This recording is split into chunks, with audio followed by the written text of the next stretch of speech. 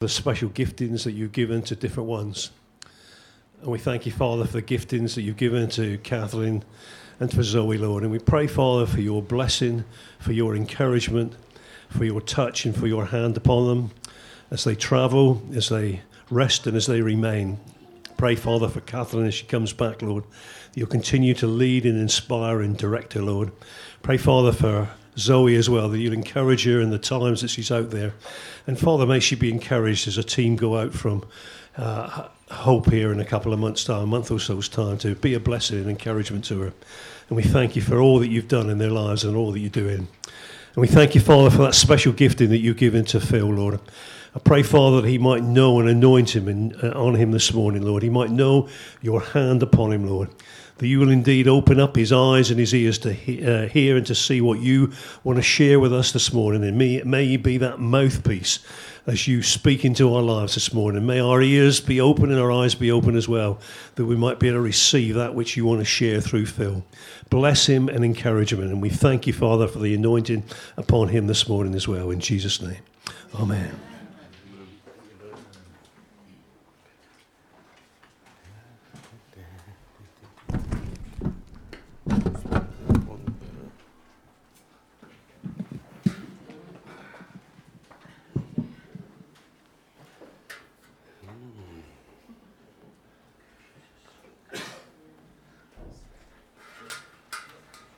Make myself comfortable, just give me a bit of time. Make it all work, just make it all work.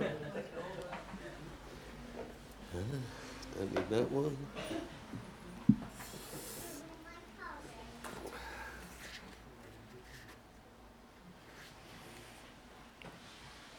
Our lives are dictated to us by the Scriptures. When we were not Christians, we made up our own mind what we wanted to do. Well, that's what we thought. But the world is controlled by the evil one. So we didn't make up our own mind. And Scripture even says this. It says we either are a slave to sin or a slave to righteousness. Jesus also said you're either with me or you're against me. There's no neutrality. There's no place where you can be where you're not subject to the devil or subject to God, one or the other. Before, we were subject to the enemy only. When we came to Christ, we changed our allegiance from one to another. Jesus said, I want you to be my disciples. That means I want you to be my ardent followers. But if we're not, we find ourselves serving two masters. I want to teach you today from the Word of God. There should be a whole load of scriptures, but we'll move very quickly through them, and I hope they'll come on the screen. And I've just sometimes just précis them a little bit. So whether you turn to them, there'll be a lot to turn to. You can just, hopefully, they'll come up on the screen. And I want to show you clearly from the Word of God that we are engaged in a relentless battle with Satan. Now, when I say Satan, what I mean is with his minions, that is his evil spirits. We are engaged on a daily basis with evil. It is incumbent upon us as disciples of Jesus Christ to learn to understand how we are to take our stand against him and to war against him. That is placed upon us. Just as the Holy Spirit wants to come and fill and direct our lives in the direction that God wants us to go, so evil spirits want to come and infect our lives and direct us in the opposite direction. You can see it like a mirror image. The Holy Spirit wanting to be invited into your life to give direction for you to live in the Spirit, or evil spirits coming to affect you that they might enter into your life and cause you to move in their direction, satisfying and gratifying them. That's it. That's the simplicity of it. You were created to house spirit. You're not neutral, you're not empty, and you either house the Holy Spirit of God and he directs you, or through the fallen nature of man, other spirits can come in and can direct your life. I want to turn you first to a passage in Mark's Gospel, and it's Mark chapter 1. If you are enthused about reading more about this battle with the demonic and the evil one, just read through the first 8 chapters of Mark, and you'll see how the whole emphasis on the ministry of deliverance and combating against the enemy is there clear on every page of those first 8 chapters of Mark. So that's maybe a little bit of homework for you tonight. But this writer, Mark, he immediately in chapter 1 of his gospel talks about deliverance. So it's from Mark 1 and verse 21. It says, they came to Capernaum, that's Jesus and his disciples. Jesus moved his base from Nazareth to Capernaum. And when the Sabbath came, Jesus went to the synagogue. Jesus went to church on Sunday, or the Sabbath day. It is his custom to do it. It should be our custom to go to church on the Lord's day. The people were amazed at his teaching. He was considered to be a rabbi, so when he was there, he was called forth to teach. The people were amazed at his teaching because he taught them as one who had authority, not as the teachers of the law. The teachers that they were used to was a teacher that was giving them rules and regulations so how they could be obedient and follow God. Jesus came with a new message. Jesus came with an exciting message that stirred their hearts. It said, just then a man in the synagogue who was possessed by an evil spirit cried out. I'm not sure what this man was doing in church if he was possessed by an evil spirit. It's the last place I would imagine anyone would go if they were possessed by an evil spirit. But we'll look into this a little bit deeper. What do you want with us? This is not the man shouting. This is the spirit within the man shouting through and using the man's vocal cords. What do you want with us? Who's he talking about? This spirit is talking about him and the other spirits that are dwelling within this man. Jesus, through his ministry, has challenged them and stirred them up. What do you want with us? They say, Jesus of Nazareth. These spirits knew who Jesus was. They knew he was the Lord. They in the spirit realm could see and understand who Jesus was. They never called him Lord because Satan was their Lord. They always called Jesus, Jesus by his earthly name. What do you want with us, Jesus and Nazareth? Have you come to destroy us? See, these evil spirits knew what their end was. And they thought that now this one that stood before them, they knew who he was coming to destroy them. Have you come to destroy us? I know who you are. You're the Holy One of God. Isn't that amazing? The people in the synagogue didn't know who Jesus was, but the evil spirits in the people knew who Jesus was. Be quiet, said Jesus sternly. Shut up. Say nothing. You're not allowed to speak. Why? Because he didn't want the people to know who he was. Jesus kept his identity secret from the people that he might die for them on the cross. Because if they knew who he was, they would never have crucified the Lord. So he silences the demons who know who he is. And he quite seriously and soundly says, come out of him. The spirit in this religious man wasn't on him or pressurizing him or somehow on the outside. He was on the inside of this religious man. This man who had come to the house of God to worship God. This man was a worshipper of God, and these evil spirits were on the inside. You say, is that like us? We've come to the house of God. We are the children of God. We are the worshippers of God. Is it possible that we too might have some things within us that need to be dealt with, that need to be removed from us so we can truly and freely worship the Lord? We can enjoy the freedom that we even sang about this morning. The evil, and Jesus says, come out of him. It says the evil spirit, obviously it was on the inside, it started to shake the man violently. the resistance to leaving its house. The Spirit had made a home in this place. It was his temple. This is where he lived. And so he starts to shake in resistance to the command. The evil spirit shook the man and came out with a "Ah!" It came out of his mouth. It came out with a shriek. Spirit is breath and wind. It left him. The spirit left him. People say to me when I do deliverance, well, there might not be manifestations. I hope there are. Then I know what's going on. I can see the work of God. I can see the finger of God and the hand of God.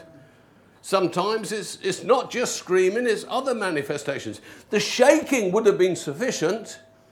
People feel hot. People feel they want to cough or whatever it is. You want manifestations because it's an evidence that something is leaving. Jesus had them. I would like to minister in that same way. The people were all amazed and asked each other, what is this? A new teaching? And with authority, he even gives orders to evil spirits. They had never seen a man cast evil spirits out of another man ever in the history of Israel. Because every man who was born before Jesus came and died was subject to Satan. He was their Lord. When they died, they went to where Satan was, in a place called Sheol. It's only when Jesus came and opened that we can now go into the presence of God. So they'd never seen a man exercise deliverance on another man before. That's why when the disciples came back to Jesus, they were amazed. And they said, even the demons are subject to us, mere mortals. And they were rejoicing over the power, the authority they had over the demonic. They'd never seen it before. Of course, he says to them, he doesn't dampen their enthusiasm. He says, this is wonderful, but I tell you something, your names will be written in heaven, and you will be like me. That's something to rejoice over. Not that you can stamp on a few evil spirits, but you are a son of God. He wasn't dampening their enthusiasm, but he was saying, there's a whole lot more. This morning, I want to expose to you the tactics of the evil one. So you will have the upper hand over him. Because if you're not understanding, he will dominate your life. He hates all of God's creation. He hates Christians even more than all of God's creation. And he hates active Christians more than those. So you fall into a very small group of people who Satan really hates. Because you are proactive Christians, you want to worship God, move in the Spirit, and bring up your families, you want to be a testimony to God. And so Satan, who is limited with his forces, directs them to the people who are doing the most damage to his kingdom. How do you feel about that? He said to Peter, Peter, don't worry. Satan is going to come after you, but I have prayed that your faith will remain. Have you ever had Satan come after you? If you go, well, I'm not sure, it's because you didn't understand or recognize him.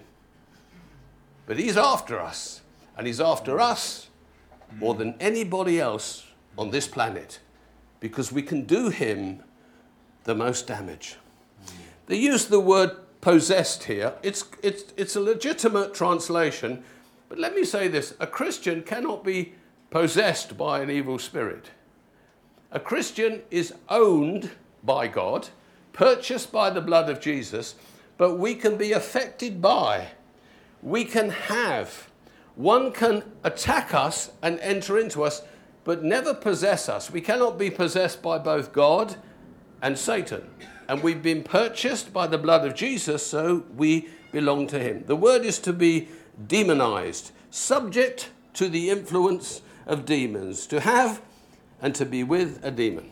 Now, this book is not written to sinners. This is a covenant that is written to God's people. The Old Testament is an old covenant written to the people of God. It wasn't written to the Gentiles, it was written to the people of God. The New Testament is a book, a covenant that God has written to us, the Christians. It isn't for sinners. Everything in here applies to you. Once a sinner becomes a Christian, accepts Jesus, this book applies to them. But prior to that, it has no bearing on them. We're not here to judge the world. The world will live the way it wants to live. This book is telling the Christian how the Christian should live. And we shouldn't dictate terms to the world. We can point out to our friends where we think the world might be making a mistake and causing problems to itself. But this book is for us. This New Testament book is for us. So everything in here, everything I read to you this morning, it only applies to Christians, to you, not to the lost or to the world. Jesus has said in John 10:10, the thief comes to steal, to kill, and to destroy. That's from you. That's you. That's his responsibility. Satan is the thief. He is a destroyer of the people of God. He has you in his focus. You're in his sights, and he is seeking to destroy you, to rob and take everything from you, to make you a terrible testimony to the glory of God, to make you miserable, to make you fearful, to make you depressed, to make you feel rejected, to make you feel hopeless. And then he likes to hold you up and say, see this one? This is a child of God. Look how depressing they are. Look how miserable they are. That's what the devil does. And so we have to be wise. We have to understand what he's doing. Paul says we're not ignorant of Satan's schemes. Well, we mustn't be ignorant then. Let's understand what they are. So all the warnings against encroachment of demonic activity is addressed to you. Let's have a look what some of these are. 1 Peter 5:8. See how this works. Does this work? Wonderful. Okay. 1 Peter 5:8. Your enemy, the devil, prowls around like a roaring lion seeking for someone to devour. Satan can devour you. I never said that. The Bible said it. And he is on the prowl to devour you, to consume you for himself. It's not Satan, it's his evil spirits that he sends forth to do the devouring. In 2 Corinthians 11:3, it says that Satan can deceive you. Just as Eve was deceived by the serpent's cunning, so your minds may also be led astray.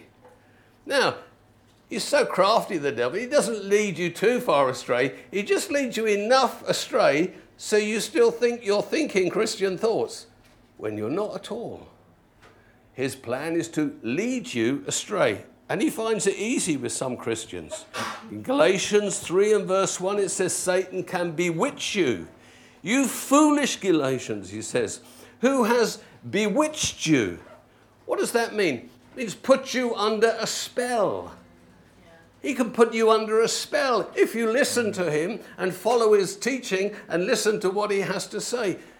Much bad teaching comes across the pulpit. Teaching of demons can come across the pulpit. You're all sitting there wonderfully submitted and receiving from me, listen, you need to go home and check the stuff that you hear. I watch and listen to some sermons and I think I definitely disagree with everything that man has just said. Or I disagree with that part. I disagree with that part. We have to be discerning and understanding because the demons will come to the leadership, pour lies into them that look good to deceive the very flock of God. See, we're engaged in a warfare. He's out. He uses every trick in the book to defeat us and to break us down. It says in Revelations 2 and verse 8 that Satan can kill you. The devil will put some of you in prison to test you, and you will suffer persecution. He says, be faithful to the point of death, and I will give you a crown of life. Of course, God is sovereign, so we must assume that God permits the enemy to kill because it fulfills his purposes to some extent. but it is the devil who is doing the killing. It says in Ephesians 6 and 12 that Satan wrestles with you. It says, for our struggle is against spiritual forces of darkness. Don't come to beat me up. I'm really your friend. That doesn't mean I'll agree with everything you say, but it's the spirits that we're fighting with that are a problem in our lives. It's not people. It is the spirit that is behind those people. Now, you become vulnerable to Satan's attack when you wander away from Jesus. As I said at the beginning, many people who are saved today are saved to a point that they are converts of Christ. They're happy to be saved and happy to go to heaven when they die, but they don't want to be discipled. I was challenged the other day reading a book, and the question in the book was, did anyone ever ask you if you wanted to be a disciple? And you know, no one ever did. It was assumed that if you came to Christ and you signed up, that you would want to be a disciple. But that's not true, is it? Lots of people want to go to heaven, they want to be saved, but they want to walk their own way. They want to pick a bit here, leave a bit there. Take this on board, leave that on board. Oh no, a disciple reads something in God's word or is taught it, doesn't say, I'll go away and pray about this. Says, amen, let's do it. It says the early church devoted themselves to the apostles' doctrine. In other words, they did what the apostles showed them to do or taught them to do. They didn't argue about it. Read through the Sermon on the Mount and do everything it says. You will have a transformed Christian life. How many of you fasted this week?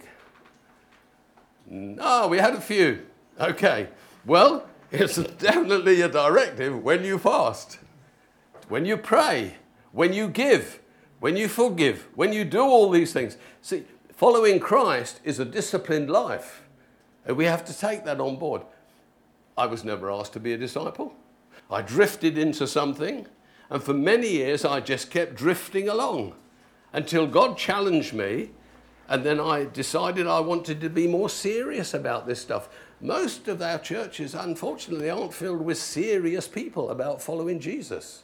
They're happy to be saved, but that seriousness isn't there. So, Christians are vulnerable. Let me show you some of the vulnerability. And already Paul has mentioned this verse. It says in Galatians 4, 8 and 9. It says, you have been set free, but some of you are chosen to go back into slavery. See, the freedom that Christ has given you is to be a slave of his. There is no freedom in this world. There's no freedom. You're either a slave unto righteousness or a slave unto sin. Now, it says that these people, they became slaves unto righteousness, but they went back. Let's see what it says. Formerly, when you did not know God, you were slaves to those who by nature are not God's. People told you what to do.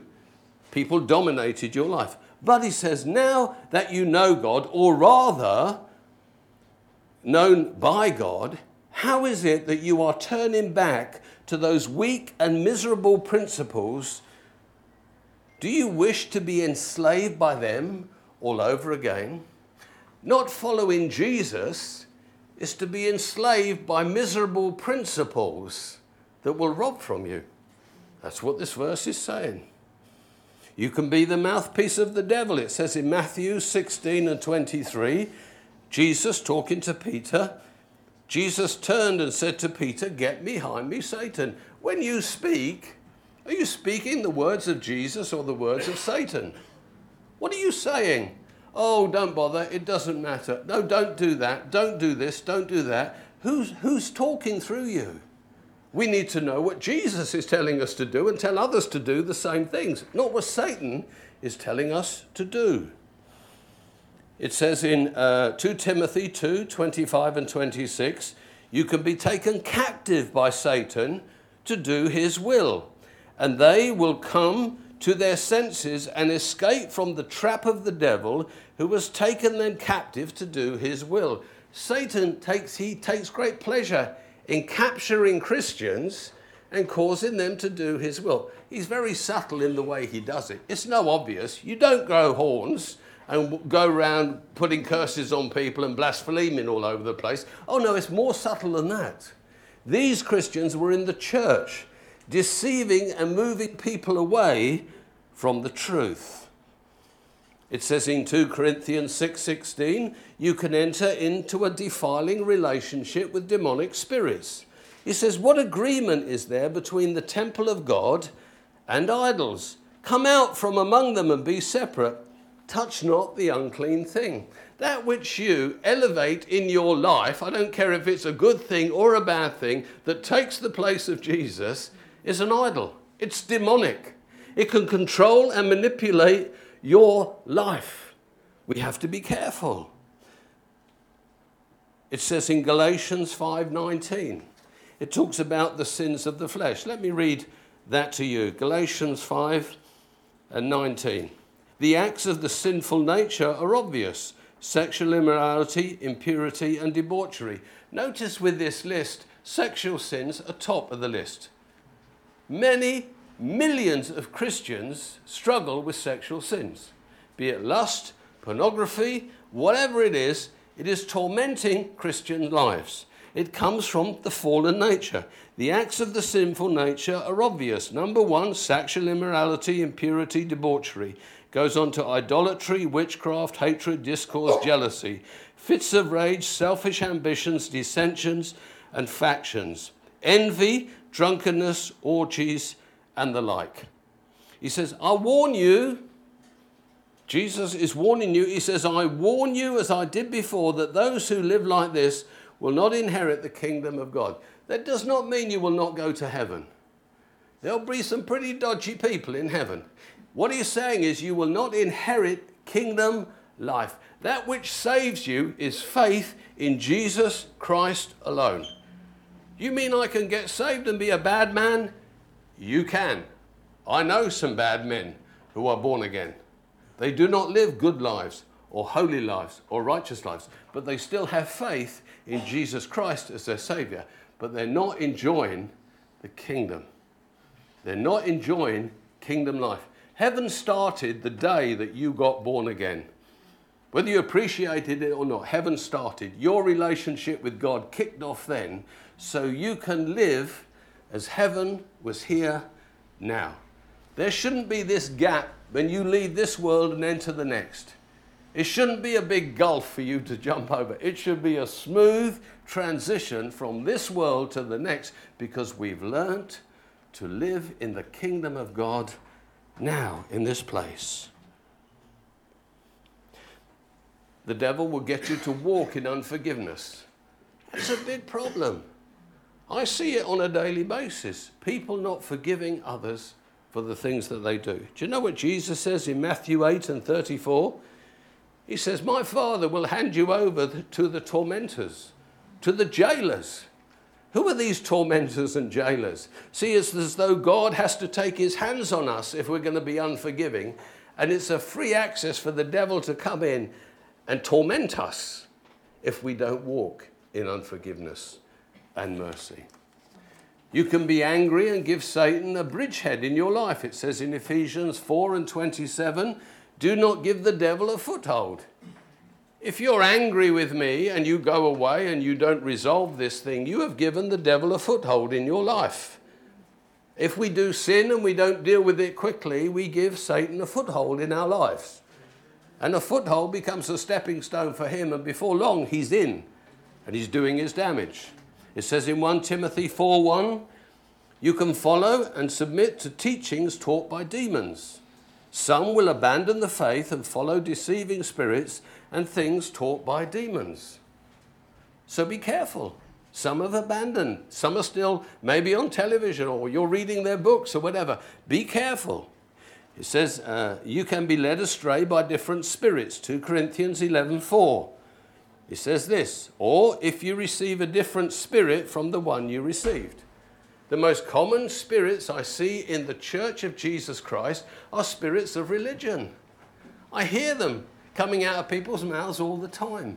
We've been grown up with this idea of religiosity, and so we've bought into it, and this now has become a dominating spirit in our lives.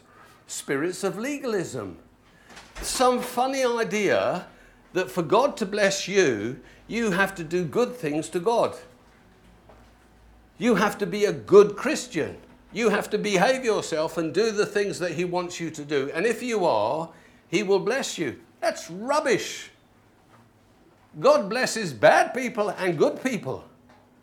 He does. I wouldn't. I'd kick all the bad ones up the backside out the church. But he blesses bad people. He blesses good people. He doesn't reward us according to our sins. He rewards us according to his love and what Jesus Christ has done for us. You've done things that you deserve God to have kicked you out a long time ago. All of you. I don't care who you are. But he didn't. He loved you. Because the basis of your relationship is not how good you are, but it is in Jesus Christ. Because Jesus took the punishment for all of your sin, and he continues to do so God can look at you favorably and love you. You say, that's too good to be true. Of course it is. God's gospel has got to be better than you think it is. Do you think you've cracked it? No way. I think it's fantastic, and I only know a fraction of how good it is. I haven't got a clue really, but I know something. He's not rewarding me on what a good boy I am. Because I'm not always a good boy. You wouldn't want to know what thoughts go through my mind sometimes. They're not good. If they were repetitive, I'd get deliverance, and I have done. Okay? So this isn't beyond any of us to be free from these things.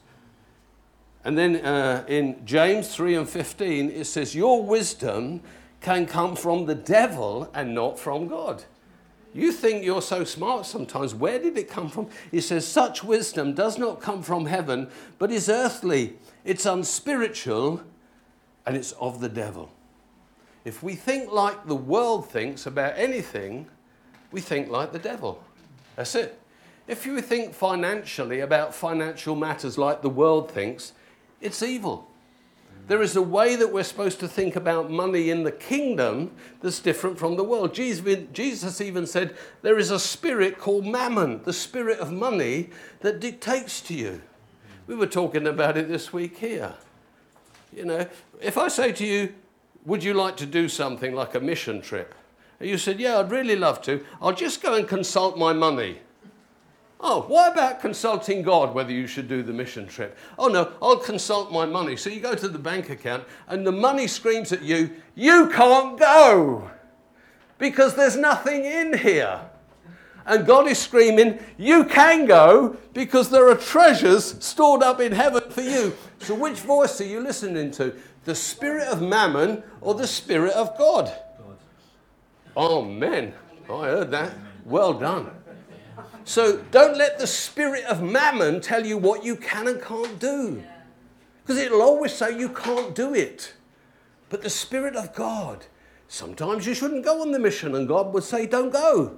Sometimes he'd say go, but he's not looking at your bank account. He's looking at your bank account in heaven. Have you stored up for yourself treasures in heaven? Well, draw on them now.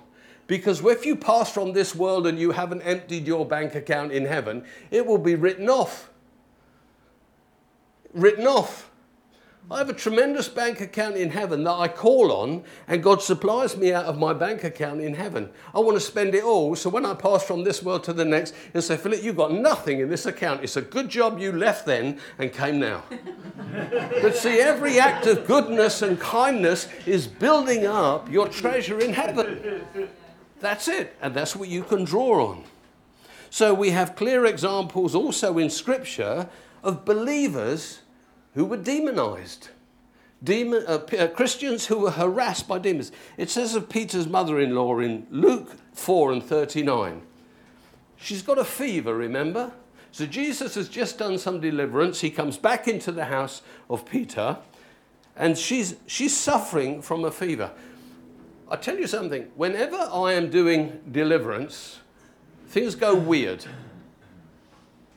Lots of stuff happens.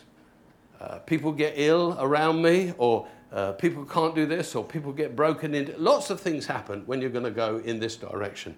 Okay, Peter is ministering with Jesus in the synagogue, deliverance to people. His mother, Peter's mother-in-law, is at home sick with a fever.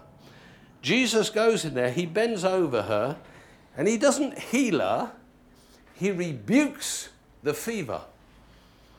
That fever was the root cause of a demonic spirit. Now, if you're going to look up the other references to rebuking, he rebukes the wind and the waves. Well, he's not actually rebuking the wind and the waves. He's rebuking the spirit behind the wind and the waves. He rebukes the demons when they come later in the evening of this same day and tells them to shut up. He rebukes them. You don't rebuke sickness. You heal sickness and disease. You rebuke the devil. So he rebuked the devil. In Luke 13 and 12, we read about a woman called a daughter of Abraham. That means she was a daughter of faith. She should never have been demonized, but it says that Satan had bound her. Woman, you are set free from your infirmity. And then down in Luke 13:16, she's called a daughter of Abraham, and it says Satan had her bound for 18 years. Jesus was so angry that the church had let her be bound for 18 years. How long have you been bound? She went to church as a daughter of Abraham faithfully. Daughter of Abraham was a reference to real Israel, real people of faith. And she was bound then for 18 years, and he was angry, and he set her free. This woman should have been set free. They had rituals, they could have done it, they could have invoked God, but they never bothered to set this poor woman free. It says in 2 Timothy 1:7, for God did not give you a spirit of timidity or fear.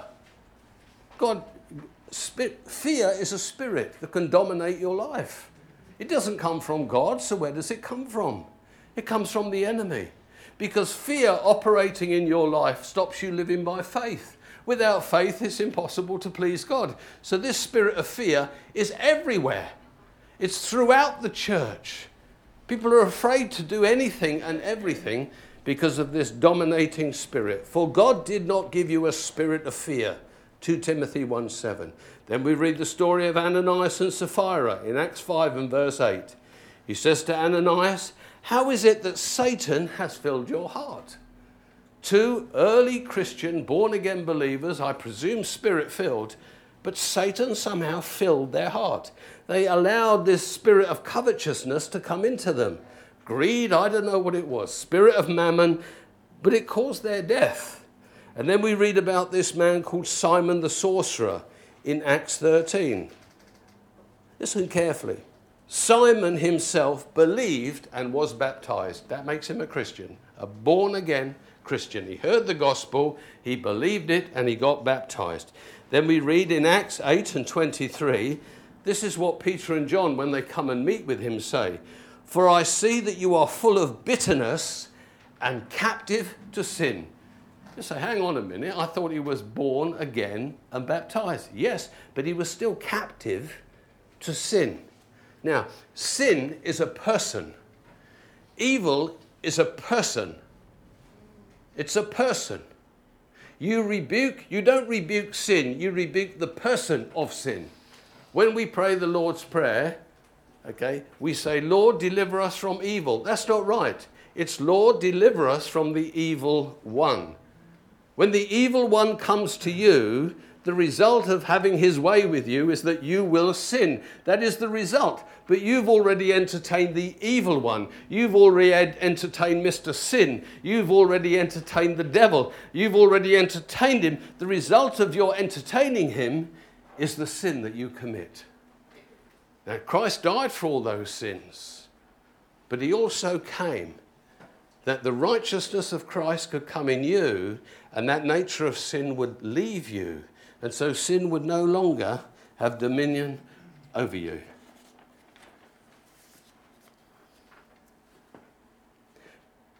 Let's move forward 2,000 years.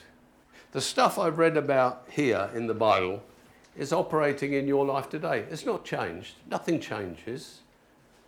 Culture changes, I get all that, but the truth of this word doesn't change.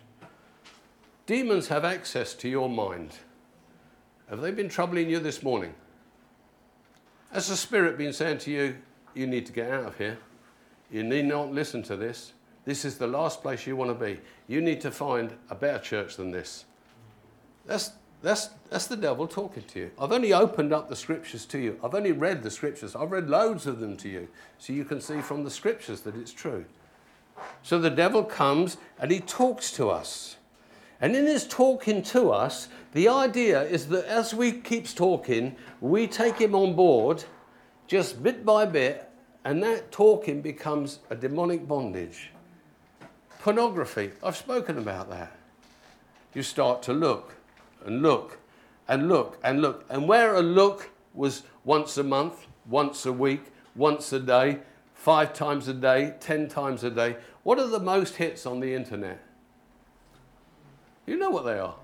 Pornography. You know what they are. Millions and millions and millions and millions and millions of them a day. And some Christians are hitting them every day as well. Addictions. No one was born an addict. You started with one, liked it, moved on to 2 and 3 and 4, until in the end it's got you. You're not having a drink, the drink is having you. And so you become addicted. And there's lots of other addictions. Controlling behavior, fear, unforgiveness, rejection. All of these things grow in us because we listen to the devil and let him dominate and control our minds. Christians can experience demonic attack through objects that they have in their home, through occult things or charms or pictures or books or idols or false religious stuff. All sorts of stuff can affect us. Curses have come through your family and are dictating your life to you.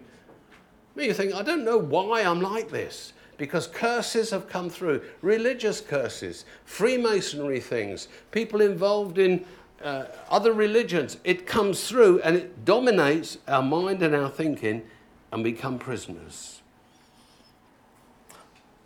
All of this enforces Jesus' contention. He said to the woman from Syrophoenicia, deliverance is the children's bread. Okay. This woman was not a child of God.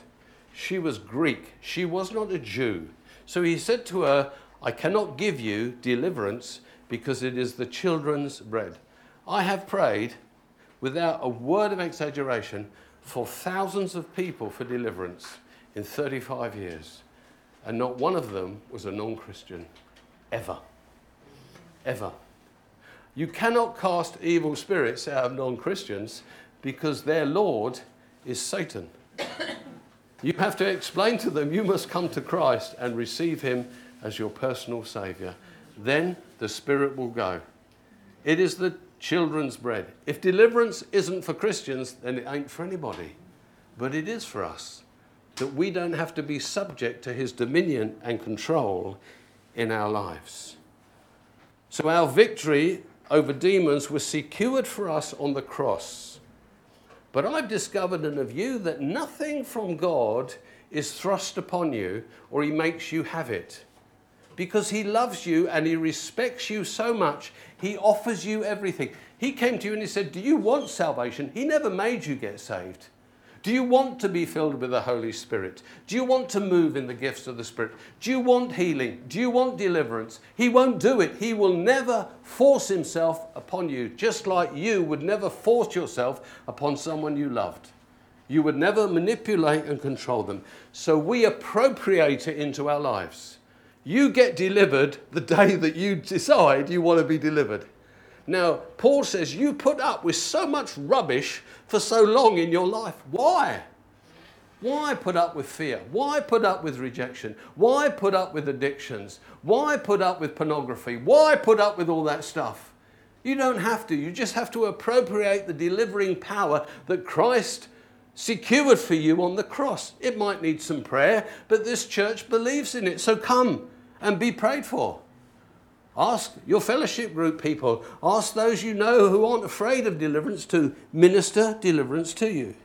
The Holy Spirit owns and occupies this temple. But it's like this temple has lots of rooms. And in some of the rooms are squatters.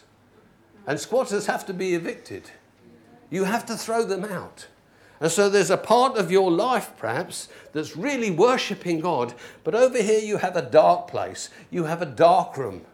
And no one goes in there, and least of all Jesus. That says pornograph on the door. That says lust on the door. That says unforgiveness on the door. That says fear on the door. And no one's allowed in there. That door's got to be opened, and that spirit has got to be evicted and thrown straight out the house. Jesus said in Matthew 12:44, our bodies are like a house. Throw them out. Clean the house. Get it free. Sometimes you might buy a house and you might find it infested with vermin. Are you going to leave them to stay there? You go, no, thanks. I think I'll get the exterminators in. Well, you get the Ghostbusters in. You get someone in to get their rubbish out of your life. It won't just leave. And it won't leave because you asked Jesus to get it out, because he told us to cast the spirits out. He told us to heal the sick. He told us to preach the gospel. The gospel will not be preached unless men and women preach the gospel. It's not automatic.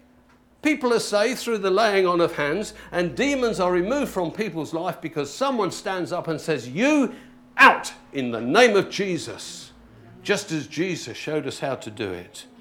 We need the Ghostbusters. Your temple is only free in principle. You understand? All of this stuff we sing about is only in principle yours. Freedom isn't really freedom until you make it your freedom. You sing about it forever. You won't get free until you do what he tells you to do. Given the right conditions, though, in that infested house, they're coming back. The vermin are coming back into your house. So even when you've kicked everything out, you have to walk in a certain way that you get free and stay free. This is a church that believes in deliverance. This is a church that wants to set the captives free. You don't have to carry all that nonsense around with you another moment.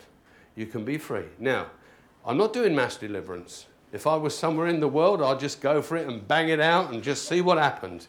But you can come here and see me. We can sit down. We can ask some questions. We can get to the truth. We can examine the Word of God, and you can be a changed person. Who in this room has been delivered from an evil spirit sometime in the past? Put your hand up.